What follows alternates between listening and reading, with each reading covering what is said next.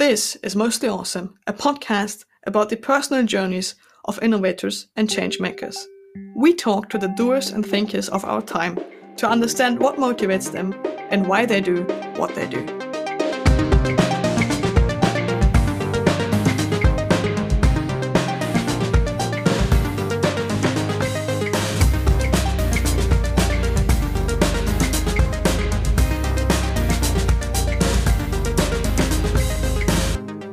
This season is brought to you by your hosts, Anne and Strajit, and the entire CDTM podcast team in Munich. In today's episode, our guest is Vlad Lata. Vlad is not only a serial entrepreneur with founding experience at Konux as well as Avimedical, but he is also a CDTM alumnus, where we are right now recording this podcast. Therefore, we are even more happy to get deeper insights into his journey throughout this episode.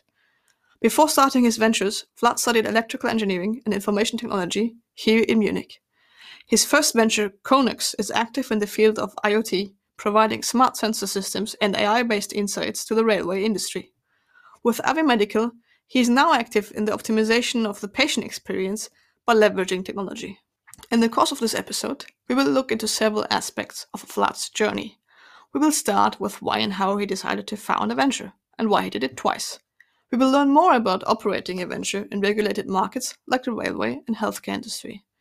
Afterwards, we will hear more on Vlad's perspective on leadership and changing roles, especially over the course of building and growing a company. As always, we're thrilled to learn more about his personal toolbox, and we'll add it to our resources for the innovators of tomorrow in the end. Hi, Vlad. We're really excited to have you here for this episode. Thank you for joining us. Hi, guys. Happy to be here. Thank you for having me. So one question we have initially is you founded a startup in the basically railway operations space called Konux. And we were just wondering, what is the story behind it and how did it happen? Where should I start? So with many of these things, it usually goes back to the CDTM. I was educated as being an engineer, and then as an engineer, you go the engineering path. And usually it's basically you either go to BMW or Siemens, like this is everything that was told to us. And then when I was in my master's semester, I found CDTM. And then I think CDTM was the first place where I even started thinking about doing something else than engineering. It was never on top of my mind before I actually met the people from CDTM. And then I think in the context of CDTM, basically started thinking about I could also be doing something else, but kind of at the same time, Andreas, one of my co-founders from Konux, he was going through the same journey on the Manage More side. And we kind of converged both from the same point with Dennis and Max then down the road as well, which was just about we wanted to start a company, but it was not clear what or where or how. But the second thing that was clear for us is it has to be something that we can hold in our hands. It has to be something a little bit more physical than just a very typical software company. These were the two elements. And then the railway found us because initially when we started Konux, we were trying to build systems for an industry, like any kind of analysis of sensor data. When we identified the railway opportunity as being kind of the one where we felt like it's the biggest market, it's the biggest value we can create, it's also a very underserved market in terms of data processing. We just focused on that. So it wasn't that we actually were looking for. It's really, if you want to go really back, the Deutsche Bahn actually approached us if you want to be part of their accelerator because they were launching this new accelerator and we were a little bit hot at that point from a PR perspective. And we said, yeah, we'll join because we get 25K for free and we don't have to do anything. But we didn't think at that point that we will end up really doing a railway product. It was more like, let's see where this can take us as one of our many verticals. But then understanding the problems, understanding the opportunity, it was clear for us that that's what we want to build. And then we slowly got excited about healthcare. But yeah, it was never on the top of our mind that we want to do something in this space or generally that we want to do something as complicated as we ended up being. It was just, we want to start a company and it has to be something more than just software. And as not everybody is familiar with CDTM Manager, more listening to the podcast, just a short side note. So both are entrepreneurial programs which you can take part in addition to your original studies. And I kind of wonder, you basically just said it was a conscious decision to found, right? After being immersed in these kind of programs, you went, okay, I want to be founder. And then you really did like a classical market analysis and just moved along, or?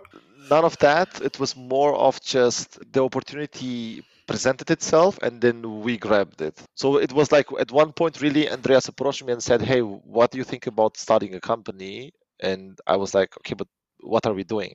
And he said, oh yeah, let's try to do something with sensor data. And then for me, yeah, why not? Let's do it. We didn't think so much about it. There was no analysis on our side. We basically, what we did once we have made the decision was, okay, what's the next thing we do? Let's go talk to customers. We approached the randomness of different companies, from stuff like Audi to stuff like sensor manufacturers to stuff like Knorr-Bremse, which is doing brakes for trains. We're just going through all of our networks, like both CDTM and Managed More, to talk to as many people as possible, which we thought had some sensors with some data that we can process, basically. But I think at one point, before we really decided to focus completely on railway, we had 10 different verticals we were going after. There was we had a pipeline of 3,000 customers that we wanted to talk to, that we were engaging in contracts and we were trying to close deals with, without clue what we will do with those things. So just kind of motivated by the fact that, hey, there is a benefit if you use the data and drive some decisions for it. But until we really found the railway application, we were just running super opportunistically after everything that had something to do with sensors and data. Would you say that there is value to keeping things unstructured in the beginning and having a lot of entropy in the process, the way you guys did? Or would you suggest founders in today's date to be relatively structured with the process of finding a problem and then trying to solve it? For me, the first step is always the team. You need to make sure that you have the right team of people around you. And that is part of the process where I will manage very open-minded. Just go out, meet people, meet someone else, ask the difficult questions like, hey, why are you doing this, right? Like, why it is important for you? What do you get out of doing a company and stuff like that? Like really having these conversations. And I think once you're past that, then I honestly doesn't think it matters what you're doing. So I think you can be super opportunistically. A strong team can solve any problem that's thrown at them. So you can be super opportunistically looking at what is the hottest thing coming out of IC or the US, and can we build it in Germany or whatever. Or you can be looking after a certain technology that you really like, where you say, hey, I'm a big fan of deep learning or now Web 3.0 or whatever. So I don't think it matters anymore since after that. And then also how you do the process, if you go more through conversations and feedbacks, or if you do it much more structured. But if you don't have the right team, you will see that very soon. And whatever approach you do, you will not get to a solution. So if there's one advice I would give, people always ask me this, is focus on the people first. And once you feel like, okay, you have a point where you're really, really happy with each other, then everything else, you will fall in line. Also, kind of the comparison for me is when you build products is focus on the customer value. And if you have enough customer value in there, the revenue, unit economics will fall in line. So that's at least what I can derive from my experience. Is look for the people first, and then the rest will follow. And how do you know they are the right people? Do you just go on vacation? Do you work together? What is the moment where you said, okay, these are the ones, basically?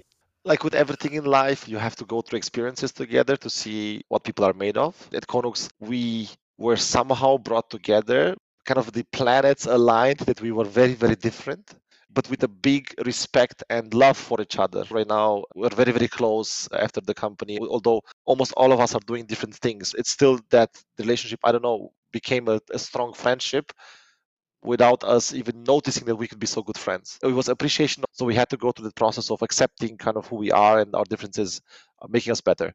But I think now with my second company, if I look at Avi, finding my new co-founders, this was a much more mature process in a sense that we really asked the difficult questions from day one. Like, why are you here? Like, what stresses you out? How do you react under stress? Like, how can you recognize it? What are you good at? What do you think you really want to do? And I think if you really ask these questions, where people are usually kind of trying to avoid because it's difficult to be honest to yourself, but then you see if a person is really, really honest, really authentic, really reflected, then you kind of get the feeling they're a good person. And if you have these elements of just being to some degree humble, but also ambitious, being reflected, but at the same time knowing how to give feedback, and also just being true with yourself, who you are, with your good and the bad, and then you always can make the decision, do I want it or not? But I think this level of authenticity is necessary. The way we did it was just asking these difficult questions to each other.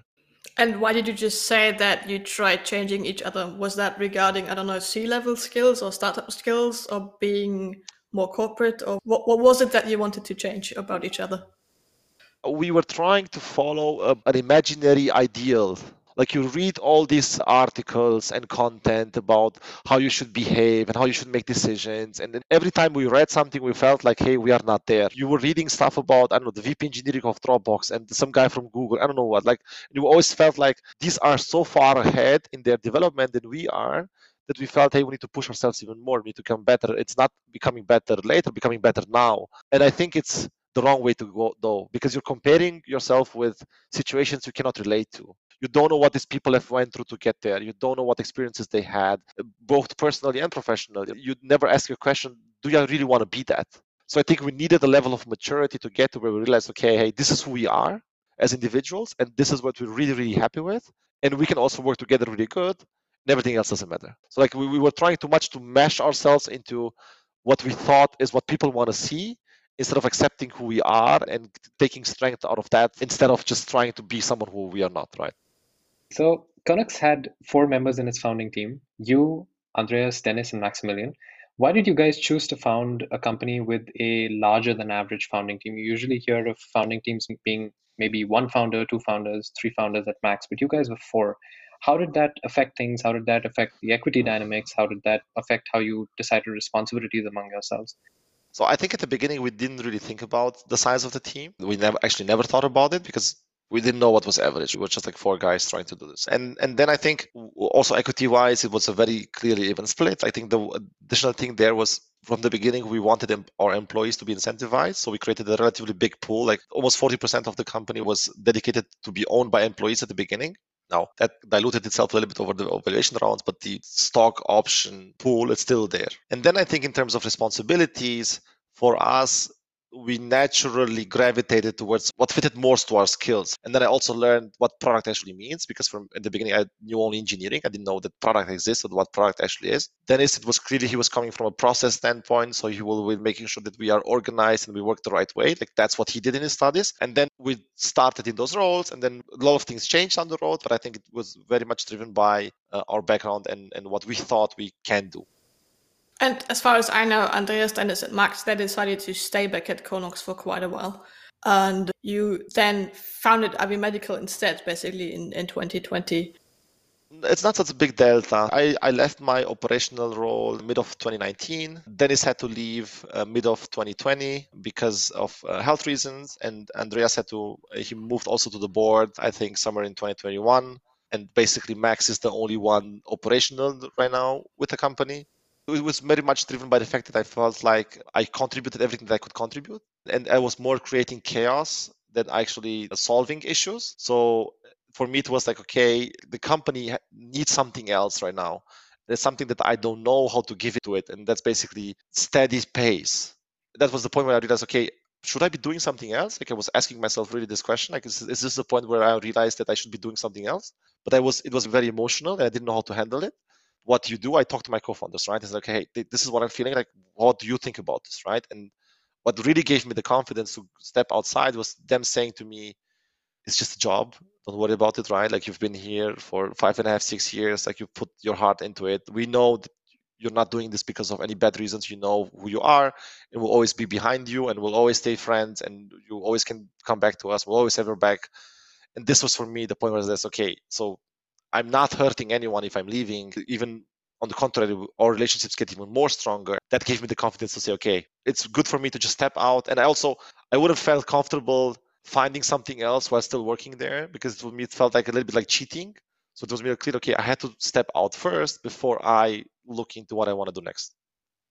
You mentioned that you were creating more chaos than contributing productively. You're being quite humble by confessing that, but can you elaborate that to an extent? I don't understand how a founder gets from working constructively for his company to creating chaos. Like usually with many things that I say, I like to exaggerate a little bit, but what I mean by that is basically Konux. You need to imagine you're building a product which is designed today but will be used in 3 years. And there's a lot of things on the line when you're building that where you have to not change anything on the line. Although we are very agile, because of the sales cycles that we have with these big companies where we have like international tenders, you have to kind of know today what your product should look like that you are going to build the next 3 years. And I'm a person who always comes up with new ideas. So I want to change constantly things. So I was in a space where I had to wait and wait and wait and wait. And this was making me crazy because I felt like, oh, there's so much more things that we can do. But also we were not mature enough as a company to say, okay, hey, we'll take another 10 million and spend it on this before we get these first revenues. So the waiting made me crazy. And I ended up getting into kind of pushing changes into things and trying to find ways. And I was realizing, okay, I'm making everyone's life more difficult because I cannot be patient. And that was for me the point where I said, okay, it doesn't make any sense. I see what the product and the company needs in order to be successful. And it's me that is creating the chaos. They just need to be steady pace, go through this process. And that was the point where I realized, okay, before I'm kind of trying to change too many things, let me do it in a different setup where it's like right now at Avi, everything is highly dynamic. It changes on a day-to-day basis. Nothing is fixed and anything you can shape, which comes with other complexities on the other side because there's an incredible amount of opportunities that you can go after and you need to pace yourself a little bit. So you just said that you really like this basically early stage where you can build a product and have these fast cycles. But I do kind of wonder, both startups are basically in this highly regulated industries, like both railway as well as healthcare. And isn't that kind of frustrating too for you? Like, how do you deal with the challenges that are associated with these industries? It's not early stage, right? It's about more dynamic feedback. The difference with B2B and B2C for me is that in B2C, you get immediate feedback. And in B2B, you build a product, you need to sell it for 6 to 12 months, and then you get maybe some feedback. It's not a stage topic. I could have stayed at Konux another 25 years easily for me, but our customers are just used a different pace that we would have wanted to have, and that made me a little bit impatient. Now on the consumer side, there is more acceptance towards faster changes. And now coming, I think, to your question, I don't have any issues with regulations. Like for me, it's just part of the game. I don't know. It feels like if you're not trying to change stuff which is regulated, I feel like there's where the real problems are. It's like really these really regulated industries have not been penetrated enough by technology because everyone shies away from going into that because it's complicated. For me, I don't know anything else. For me, this feels like home. And even if I compare now Avi to Konux, although it's highly regulated for many people what we're doing, for me this still feels a walk in the park compared to the regulation that we had before. And what we need to take care before in terms of designing the product. We needed to make sure that the sensor doesn't explode underneath the train. Like it's just like stuff that you would not think about. Right now we have data privacy and a couple of things that we need to worry about. But if you design them the right way, then you don't need to worry about them at all. And for me, it's like I've never thought about regulation as being kind of a blocker or something that I shy away from. It's just kind of part of the game. And I feel like that's where the real challenge, the real changes can happen. And I can't imagine that railway-related regulations in China were any similar to the regulations in Germany. And you must have had to tweak your product accordingly. So I understand that you like the challenge of having to conquer these regulations, but it must have caused your product development cycles to slow down in order to be able to cater to all these different regulations, right? If you look at regulation, you can usually abstract it to a level where there are similarities. Because people introduce regulation to protect themselves against kind of the same dangers. So if you look at the railway space, it's all about safety. So making sure that nothing kind of goes wrong on the track. And then as we had also a big software component, it's about where does the data go and who owns the data? Because you imagine it, using the Konux system, you can actually completely map out the rail network of a country. And that's critical infrastructure, right? So no one, for example, France shouldn't know where the rail networks are in Germany. It's a very important information for the country itself. So if you understand that these are the core two things, everything else is just 10 flavors of that. But if you look at now at Avi, it's a lot about data privacy. It's a lot about what do you communicate to the patient in which way. Like we have the benefit that we communicate through the doctor. So if you abstract it, you always find the similarities, and then if you design for those, and then everything else is just some minor adjustments that you need to do. Try to understand the similarities and then design for those, and once you've done that, the rest of the job becomes much more easier. Okay, so that is the story of how you sort of maneuvered your way around regulations when it came to Konux. We heard a similar instance in case of Avi. We found out that you had to basically purchase a hospital in Germany in order to stay compliant with the policies. Can you first of all explain to our listeners what this policy is and then tell us how you manage this entire policy-related obstacle? if you want to reimburse in Germany with the statutory insurance, which is the GKV as we call it, which is the 90% of people in Germany are insured like that, right? This is the insurance which is subsidized by the state. There are certain rules in place which allow only doctors which operate on certain licenses to do that kind of reimbursements. Or the alternative is, and this is the only other option, you are a hospital which has subsidies, like practices as subsidies. So basically you're part of the inpatient care versus the practice is part of outpatient care. So you need to be part of these two. But if you're not a doctor, you cannot become a doctor real quick. So that's impossible to do. And even if you would be, then the whole enterprise is linked only to you. So you couldn't get investors in, you couldn't get stock to employees and so on and so forth, because it has to be 100% owned by the doctor. And the alternative to that is basically you acquire a hospital or own a hospital, and this hospital has subsidies as the practices. And only in that way you get to access the 90% market in Germany, which is the reimbursement market, right? Which is the market where you want to be in, because that's the biggest market, basically. If you out of pocket is neglectable in Germany. So if you want to be part of the market, this is the only way you can do it. And once that was clear to me, it was clear what I had to do. I had to acquire a hospital, and then no clue how to do it. But like with many things in life, you go from one person to the other person. And this is something I learned with Konux, is that one person can lead you to another person. If you really are kind of following up on these connections and really making sure you are in front of everyone, maybe a little bit even frech, we would say in Germany, like a little bit not nice, right? Like you're pushing yourself through these contexts, you will get at one point to the person that you need to talk to. And the same happened with Avi, right? So I started with basically just randomly writing people on LinkedIn, which I thought that could help me. Not all of them responded. Some of them who responded, then I talked to them, I met them.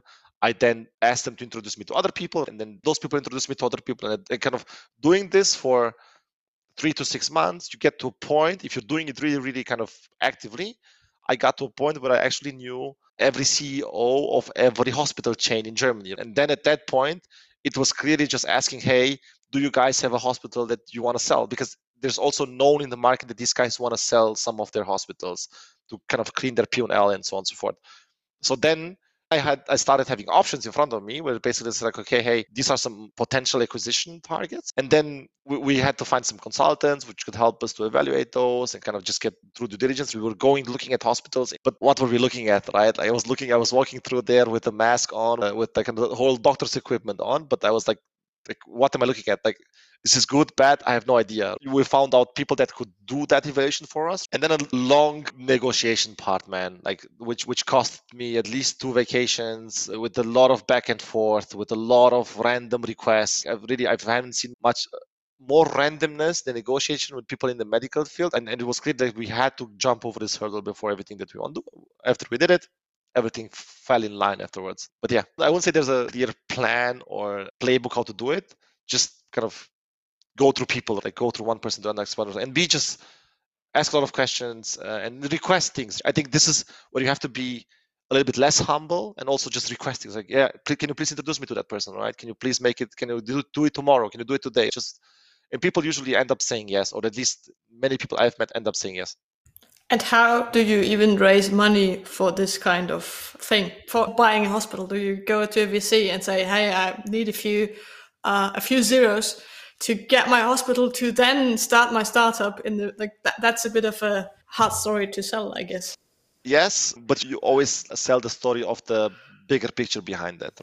The hospital, we like to call it a pay-to-play fee. So it's what you need if you want to play in this market. And I think if you put it in perspective, like we paid a little bit over 6 million for our hospital, in the perspective of how much startups are raising today and how much money is being in the market, it's neglectable. And you're also buying a business which makes revenue. So you're not buying something which is basically just going to eat money from you. So if you have this element saying, okay, hey, you need it because we cannot do it. It's like a bank license. We have to have it because if not, we cannot operate. But once we are in there, we can do so many nice things. It's a business which generates revenue, so we're not losing money, so to say, while doing it. I think you find, and also in the bigger picture, is kind of really neglectable. It's like if I look at the amount of money Avi Medical raised today, right, and we're just at Series B, that 6 million was less than 10%. It will not make a difference down the line, but it's so important at the beginning. And I think then you just need to find the right investors to understand that, because the investor really looks 10 years down the road will understand it. Someone who's really very conservative, very risk averse will not understand it. Overall, it sounds like a very capital intensive business model, and I understand why you had to purchase the hospital for regulatory reasons. But what about the general practices? Why could you have not just partnered with existing practices, and why did you have to set up practices of your own? It's very easy. If you look at the way money flows in the healthcare space, it's a provider-driven market. If you look at the market of selling software into healthcare, is Europe-wide a $5 billion market. If you look at the market of just primary care in Europe, it's over 100 billion. From a business standpoint, for me, it was just not attractive. It felt like, hey, I need to do so much to get to any kind of relevant revenue. Like, just to give you a comparison, if I have 100 practices in Germany, which is nothing because you have 28,000 in total. So 100 is basically Innenstadt München, so to say, right? So it's just like a neglectable amount in the market. You're already making 100 million in revenue, which is kind of the sweet spot where every startup wants to get to before they get public. And if you just have 1,000, which is again less than 10% of the market, you're making $1 billion in revenue. Like, doing that with selling software, you would have to own 20% of the European market. And I'm talking about, I could do 1,000 practices only in Munich. You cannot compare it to each other. So for me, it was clearly, I want to play in the biggest market possible, not in the easiest market possible. This is different. And then because I want to play in the biggest market where the biggest money gets spent, I need to take some things into account. But that's where I think we can really create the biggest also change. Because I'm not a big believer in selling software to someone and then expecting them to change the way they work. I don't think this works. I think it just takes a lot of time. And also, it surprises me that so many investors don't understand how important professional services are when you sell B2B software, because that's what you need to show people how to change the way they work. Now, in the medical space, it's even harder. You're trying to convince someone who has been going through this education for 10 years, like your studies plus his residency, and then everyone he meets and she knows are telling her that's how you should do stuff. You're trying to sell their software that should completely change the way they do things. Never going to happen. So that's why I much more stronger believe in to get people in the same boat. Make sure, hey, we are all in the same boat. We all feel the same pain. If you help us, if you're willing to adjust around suggestions that we have, we will make your life also easier. And you build the product together with them, you're not trying to sell them on your product. I think this is much more powerful as a change, because you can fundamentally adjust behaviors, and those behaviors, if people really embrace those changes, then they become advocates of your change. And then at one point you'll get to a point where everyone else wants to be like them, and then you can just easily sell your software, because at that point it doesn't matter anymore, because people just want to be like your employees. And for us, this was a much more efficient way to get to where we want to go, and that's better medical outcomes for patients. And we can do it better if the doctors are in the same boat with us than if we would be just like a random participant from the sidelines.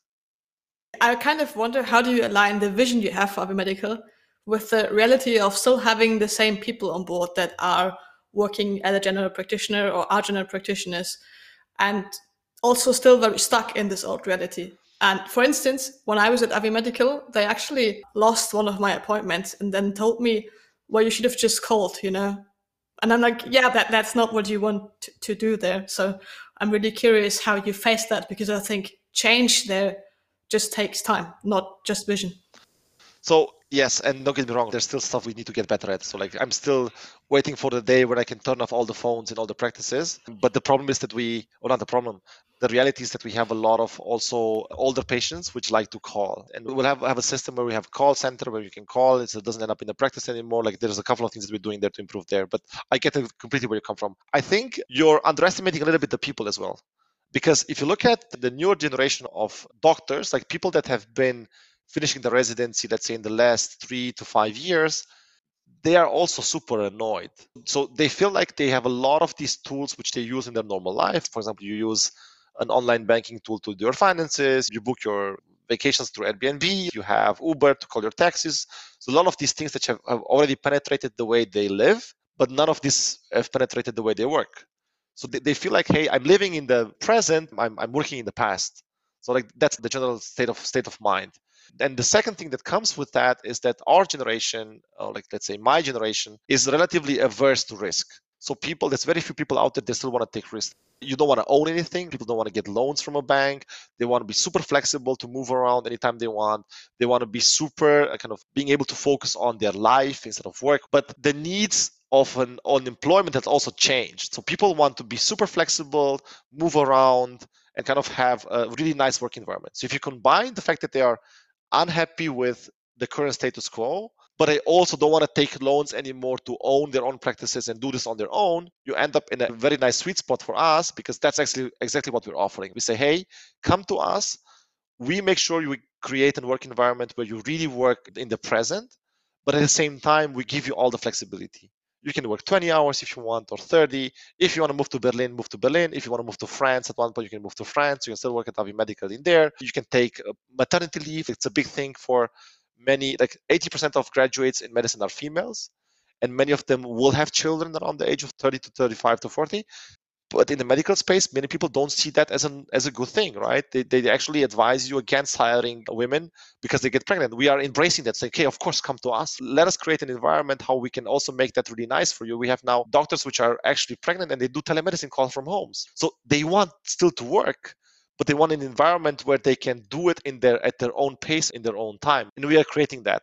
And I think once you create that, you get then as a return the openness to try new things. So I think it's first you need to create an environment where people like to work. But I think it's coming back to kind of simplifying. It's just people have changed and doctors have changed and their needs have also evolved. I think we offer them something that really fits to their needs, flexibility, but also using modern tools. And in the return, we get willingness to use our tools and kind of try to do things differently.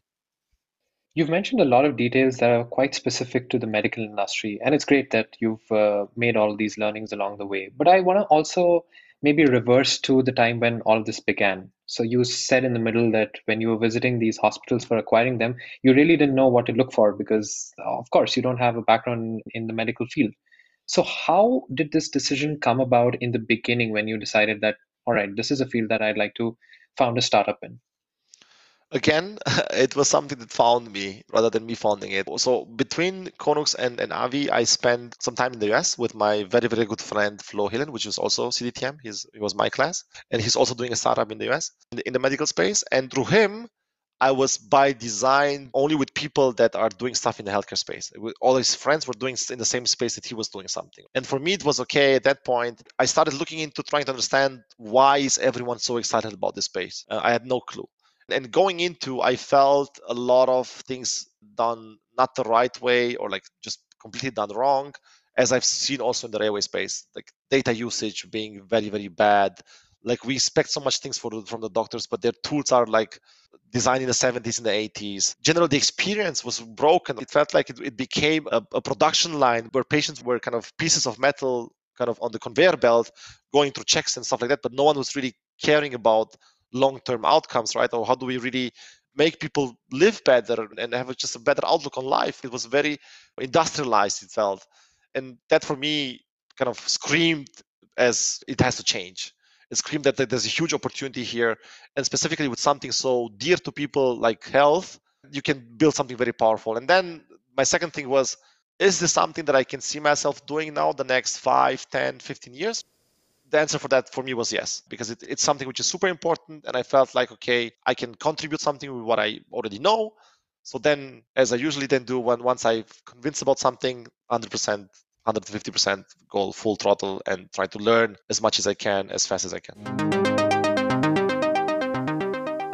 Thank you so far for telling us the stories of your two startups, and you basically just provided us the perfect transition to talk a bit more about your experience in actually leading those companies and becoming a leader in that sense. So, as I just said, you've been a student in the past and then moved on to being CPO and CTO in Konux, and now you're CEO. And I wonder, how did you make the jump? Like, are there any skills that you've had to learn along the way? Is it a natural trajectory? How does it happen? So I could tell you the story that it was very planned and step by step, but it wasn't like that at all. When we started Konux, it was a lot really jumping into cold water. Like really, I did incredibly amount of mistakes. So I think on my first 10, 15, 20 hires, I ended up firing everyone after 2 years. And it was not their fault. It was my fault because I just didn't know who I need to hire. I met someone who was cool on the street. Hey, you were hired. I just didn't have any skills. I didn't know anything. So it was really learning the hard way and making a lot of mistakes and then kind of analyzing them and trying to not make them again. And I'm pretty sure I made them a couple of times again after that, but going through the cycles again and again. And I think the only thing that I can say from kind of the really the Konux time, which was probably the time where I made most of my mistakes, is I was incredibly willing to take feedback. And for me, up to the point where I had really development plans for myself, or what do I want to improve, right? And I was doing this on a yearly basis, on a quarterly basis, like from everything from how much sports do I want to do, in which area do I want to grow in terms of my leadership or management skills, like really looking for mentors. Another big thing, I always had every year at least 3 to 4 different people that I was talking to about different topics. I still do that today. I feel like for me, the biggest, easiest way for me to learn is from other people that have been there before me and sharing my kind of challenges with them and learning from their experiences or how they would do it, right? So a lot of feedback, a lot of self-reflection and just kind of being hard on myself, and then a lot of mentoring and basically people showing me the way. I think this was my first, I would say, 4 to 5 years. And then I realized there's also a big value into just being yourself and understanding who you are and embracing that, because it makes you very authentic. And then once I realized that, it was a little bit kind of an eye-opening moment for me. And then I switched a little bit from trying to mold myself to more like, what does the feedback I get mean for me? Do I want to change that way, or do I don't want to change that way? And if I don't want to change that way, just communicate back and be very transparent about this. Everyone that sits out there and says there's like playbooks and stuff like that, I don't believe those, man. It feels like for me, it was a lot just learning by doing and really going through a lot of walls and being very hard on myself. Everyone just always talks about the nice part of the ride. No one really spends time saying, okay, how hard it is in certain situations. I think it builds your character up if you go through those situations a lot. But it was a lot of doors that I had to go through full on, head on, a lot of slaps I earned myself on the wrong things that I did or I said, right? But for a long time, I really let it go really deep to myself, really like kind of questioning about, do I need to change? But I think there would be one advice that I would give is basically take the feedback, take the mentoring, really the kind of reflect about yourself, but don't think that you are wrong as an individual. So you were the CTO and the CPO, so the technology officer and the product officer at your first startup, Konux. And then in the second one, you became the CEO. Now, I can understand that in the first instance, when you were founding Konux, this was probably a more impulsive decision. You also explained how you guys decided your roles. But I imagine that when you became the CEO of Avi Medical, this was probably a more conscious decision. So how did that decision come about? Can you tell us more about that? So funny story, I'll tell you about CTO, the CPO. At Konux, when we gave everyone a title, like I took the CTO title, but I was never a CTO. For me, the CTO is the person who really drives technical excellence. And I was understanding a lot of technology, but I was never the best developer or the best architect or anything like that.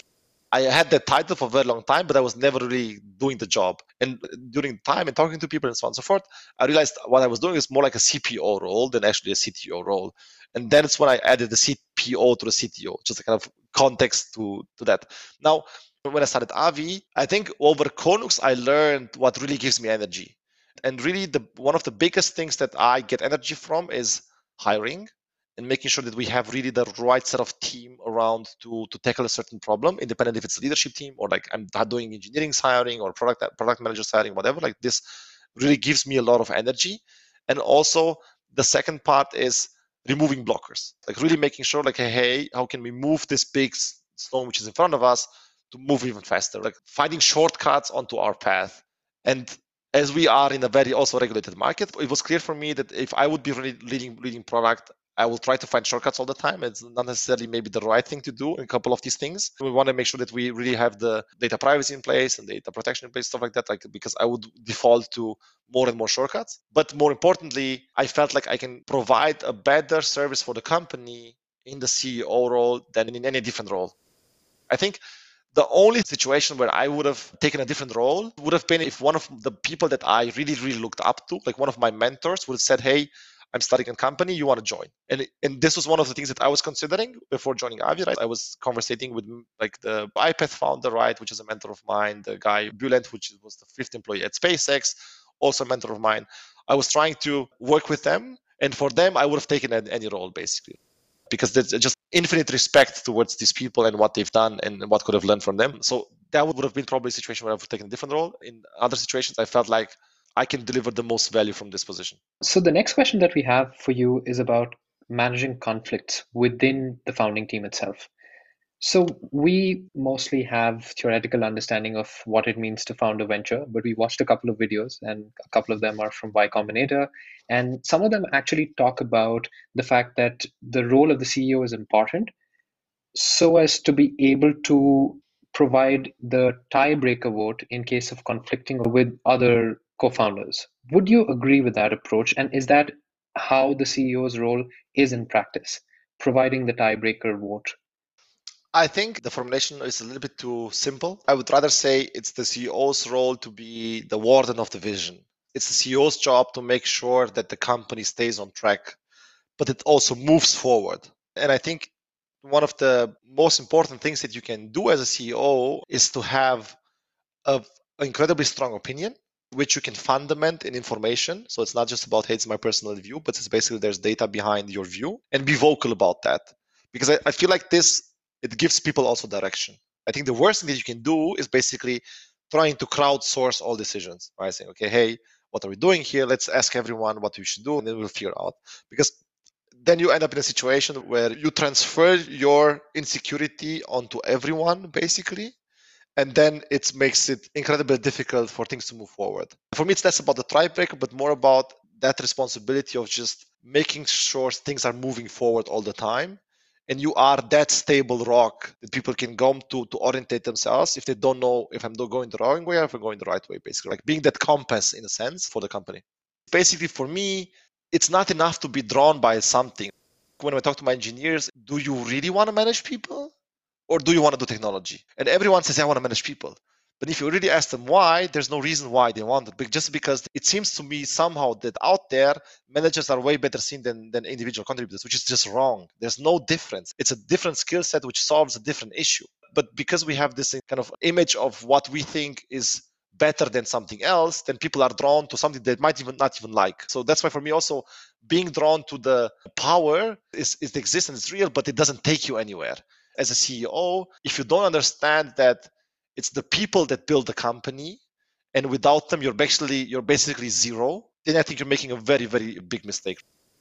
Of course, there will be tiebreaker situations where it's good for someone to make a decision. I don't think it's just true in companies. I think it's true in many, many different situations, right? I strongly believe the role in itself is actually an enabling function. Because at the end of the day, you don't touch a lot of things. You don't touch anymore, right? I don't touch the product anymore as I would like to touch it. There's a lot of things that I would like to touch selfishly more. I would want to have my hands on them, but I cannot because I need to create an environment where the people that are doing that can thrive and see it's their own success. And I think if you don't get energy from other people succeeding, then you shouldn't do the job. Right? If it's really about you wanting to be first in line, you want to be first on the page, that's just fame. Fame for me is not interesting. What's really interesting if we really can have created the change or something that we can look back and say, hey, we've made trains run on time in certain areas of the countries, right? There will be much more work to do there. I can look back and say, hey, there's a group of patients which are generally healthier than before because I contributed to that. I think that's what motivates me. The perception from the outside, I think you need to be aware of it so you don't feed yourself by that, but I don't think it takes you anywhere unless the fundamentals are the right ones. And you're contributing to all this change by developing these more, I would say, digital products. And after I've stalked you a bit, I found your Instagram where you said that you're currently trying out digital minimalism. And honestly, I wonder, how do these two facets go together? It's a concept which I stole from Hanno, I have to be honest. Like he has it in his WhatsApp captions. I saw it and then I read the book. And I was impressed by the book. It's a very easy book. It's called Digital Minimalism. But while reading it, I felt like it resonates with a lot of the ways I feel. Like basically, it says, use social media, but use social media with the purpose of meeting people, not just with the purpose of sitting on social media. Check. That's how I feel about it. It's so much noise on LinkedIn. So I deleted my LinkedIn app. I deleted my Facebook account. Only Instagram is the only kind of social media I'm kind of on in a sense. But I was following like 400 people. I reduced that to 50 people. Right? That's also one of the advice of the book saying, okay, follow just the people you really want to stay close to and try to remove distraction as much as you can. At the same time, watch YouTube videos, but watch YouTube videos in the sense that it's constructive for you, that you learn something by them. So the whole concept of digital minimalism is actually saying, look at all these great developments, but see them as what they are. Tools for different purpose, but not in a purpose in itself to be on those. And for me, I wrote it in my caption because when I deleted all the people that I was following, I didn't want anyone to be annoyed. So I said, I will write this in there because if someone asks me, I can say, hey, I've been super honest, direct about this. I'm saying I'm trying this out. I'm not really good at it. I need to give up watching series, which is incredibly difficult for me. I need at least 2 hours every evening to watch series when I get home. It eats a lot of my time right now. That's kind of my next to do. But I really resonated with the message of use the tools as tools that has a purpose on itself, and you'll get then also your life back in a sense. It talks about just go on walks and stuff like that. Like just do other stuff besides just being completely immersed in the social media world. Now, then I guess the last part of this interview right now is talking about your tools, which is kind of obvious. All right. So for starters, tell us one book that you recommend to everybody. The one book I would recommend, and again, was recommended to me by a CDTM person, which is Philip Nagelein. It's Psychology of Money. I feel like it's one of those books I read and I recommended to 15 other people because I was so impressed about it. Then they all came back to me saying, oh, it's such an amazing book. I feel like it's just, again, it's super easy read, very, very straight to the point, not making it incredibly complicated. It's really, really easy to digest for everyone. But I really like that it's like cars you drive. It's about when you want to accumulate wealth or whatever you want to do in that regard. It's like you need to understand whatever you do, the probabilities are always going to be against you. Hearing that from someone who was very, very experienced in what they've done and so on and so forth, like the author of the book, it just puts things in a very, very relaxed perspective. Do what you love and do it really good, and then kind of the success will follow. If you look at the book, that's kind of the whole messaging at the end of the day. Just do your things that you like. Understand that the market is very complex. A lot of things can happen which you cannot control. Don't try to control them, and just keep moving forward. And do stuff that you feel emotionally secure with. For me, it changed my view on how do I think about investing, how do I think about buying stuff, how do I think about where do I go on vacation. Like a lot of the stuff, it's much more clearly to me, okay, hey, this is what I want to spend money because it really gives me a lot. And this doesn't make any sense for me to spend because there's nothing that it gives me. It's just pure outside validation, which you shouldn't propagate. What is an app that everybody should download and should use?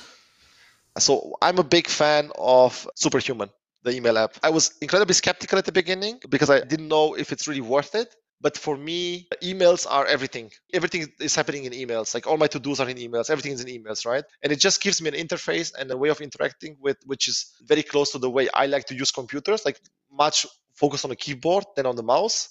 So it just fits a lot with my kind of the way I work. So Superhuman is really, I can really recommend it. And what is one routine that you follow? So a couple of ones. If I start from the beginning of the day, when I wake up, I need to drink a lot of water. That's very important to me, because I feel like I'm very, very dry. Then I cannot start working before I had a green tea. It has to be matcha or another sencha or a kind of very, very strong green tea. Before that, I don't like to talk to people in a sense, right? And then I'm happy the rest of the day. And then what I also do is when I go back home, it's super important for me that I spend at least 20 minutes to meditate. I tried it 3 years ago. I didn't get it. But now half a year ago, I did like a real meditation training with a trainer. And that improved ways of how to do it. And since then, it just feels necessary for me that once I come back from home, I need to shut down, kind of delete everything a little bit. And then last thing is always watch a series before I go to bed. So last thing is just cleans my head completely about everything. And then I can go to sleep. With this, we've actually reached the end of our episode as well. And all that is left is now to thank you for being here with us today and wishing you a great rest of the week. Thank you for having me. And yeah, super happy to be here. And anyone who's listening also, if I can help or any way, just feel free to reach out, right? Like it's like vlad@avimedical is my email. Especially for CDTM, my heart is always going to be there and I'm happy to be of help to anyone.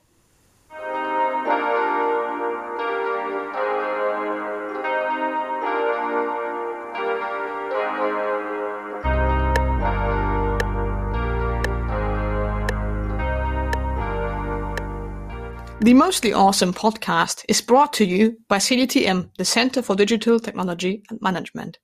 This episode is a product of great teamwork together with Annabel Schäfer, Frederik Junge, Kai Kirsch, and Julia Kozlovskaya. If you like our podcast and you would like to support our work, please rate us on the platform you're listening on and tell your friends about Mostly Awesome. We would like to invite inspiring guests with diverse cultural backgrounds to our podcast. Our inbox, podcast@cdtm.de, is always open for your feedback or any warm intros. Thanks for tuning in, and see you in 2 weeks, or talk to you in 2 weeks.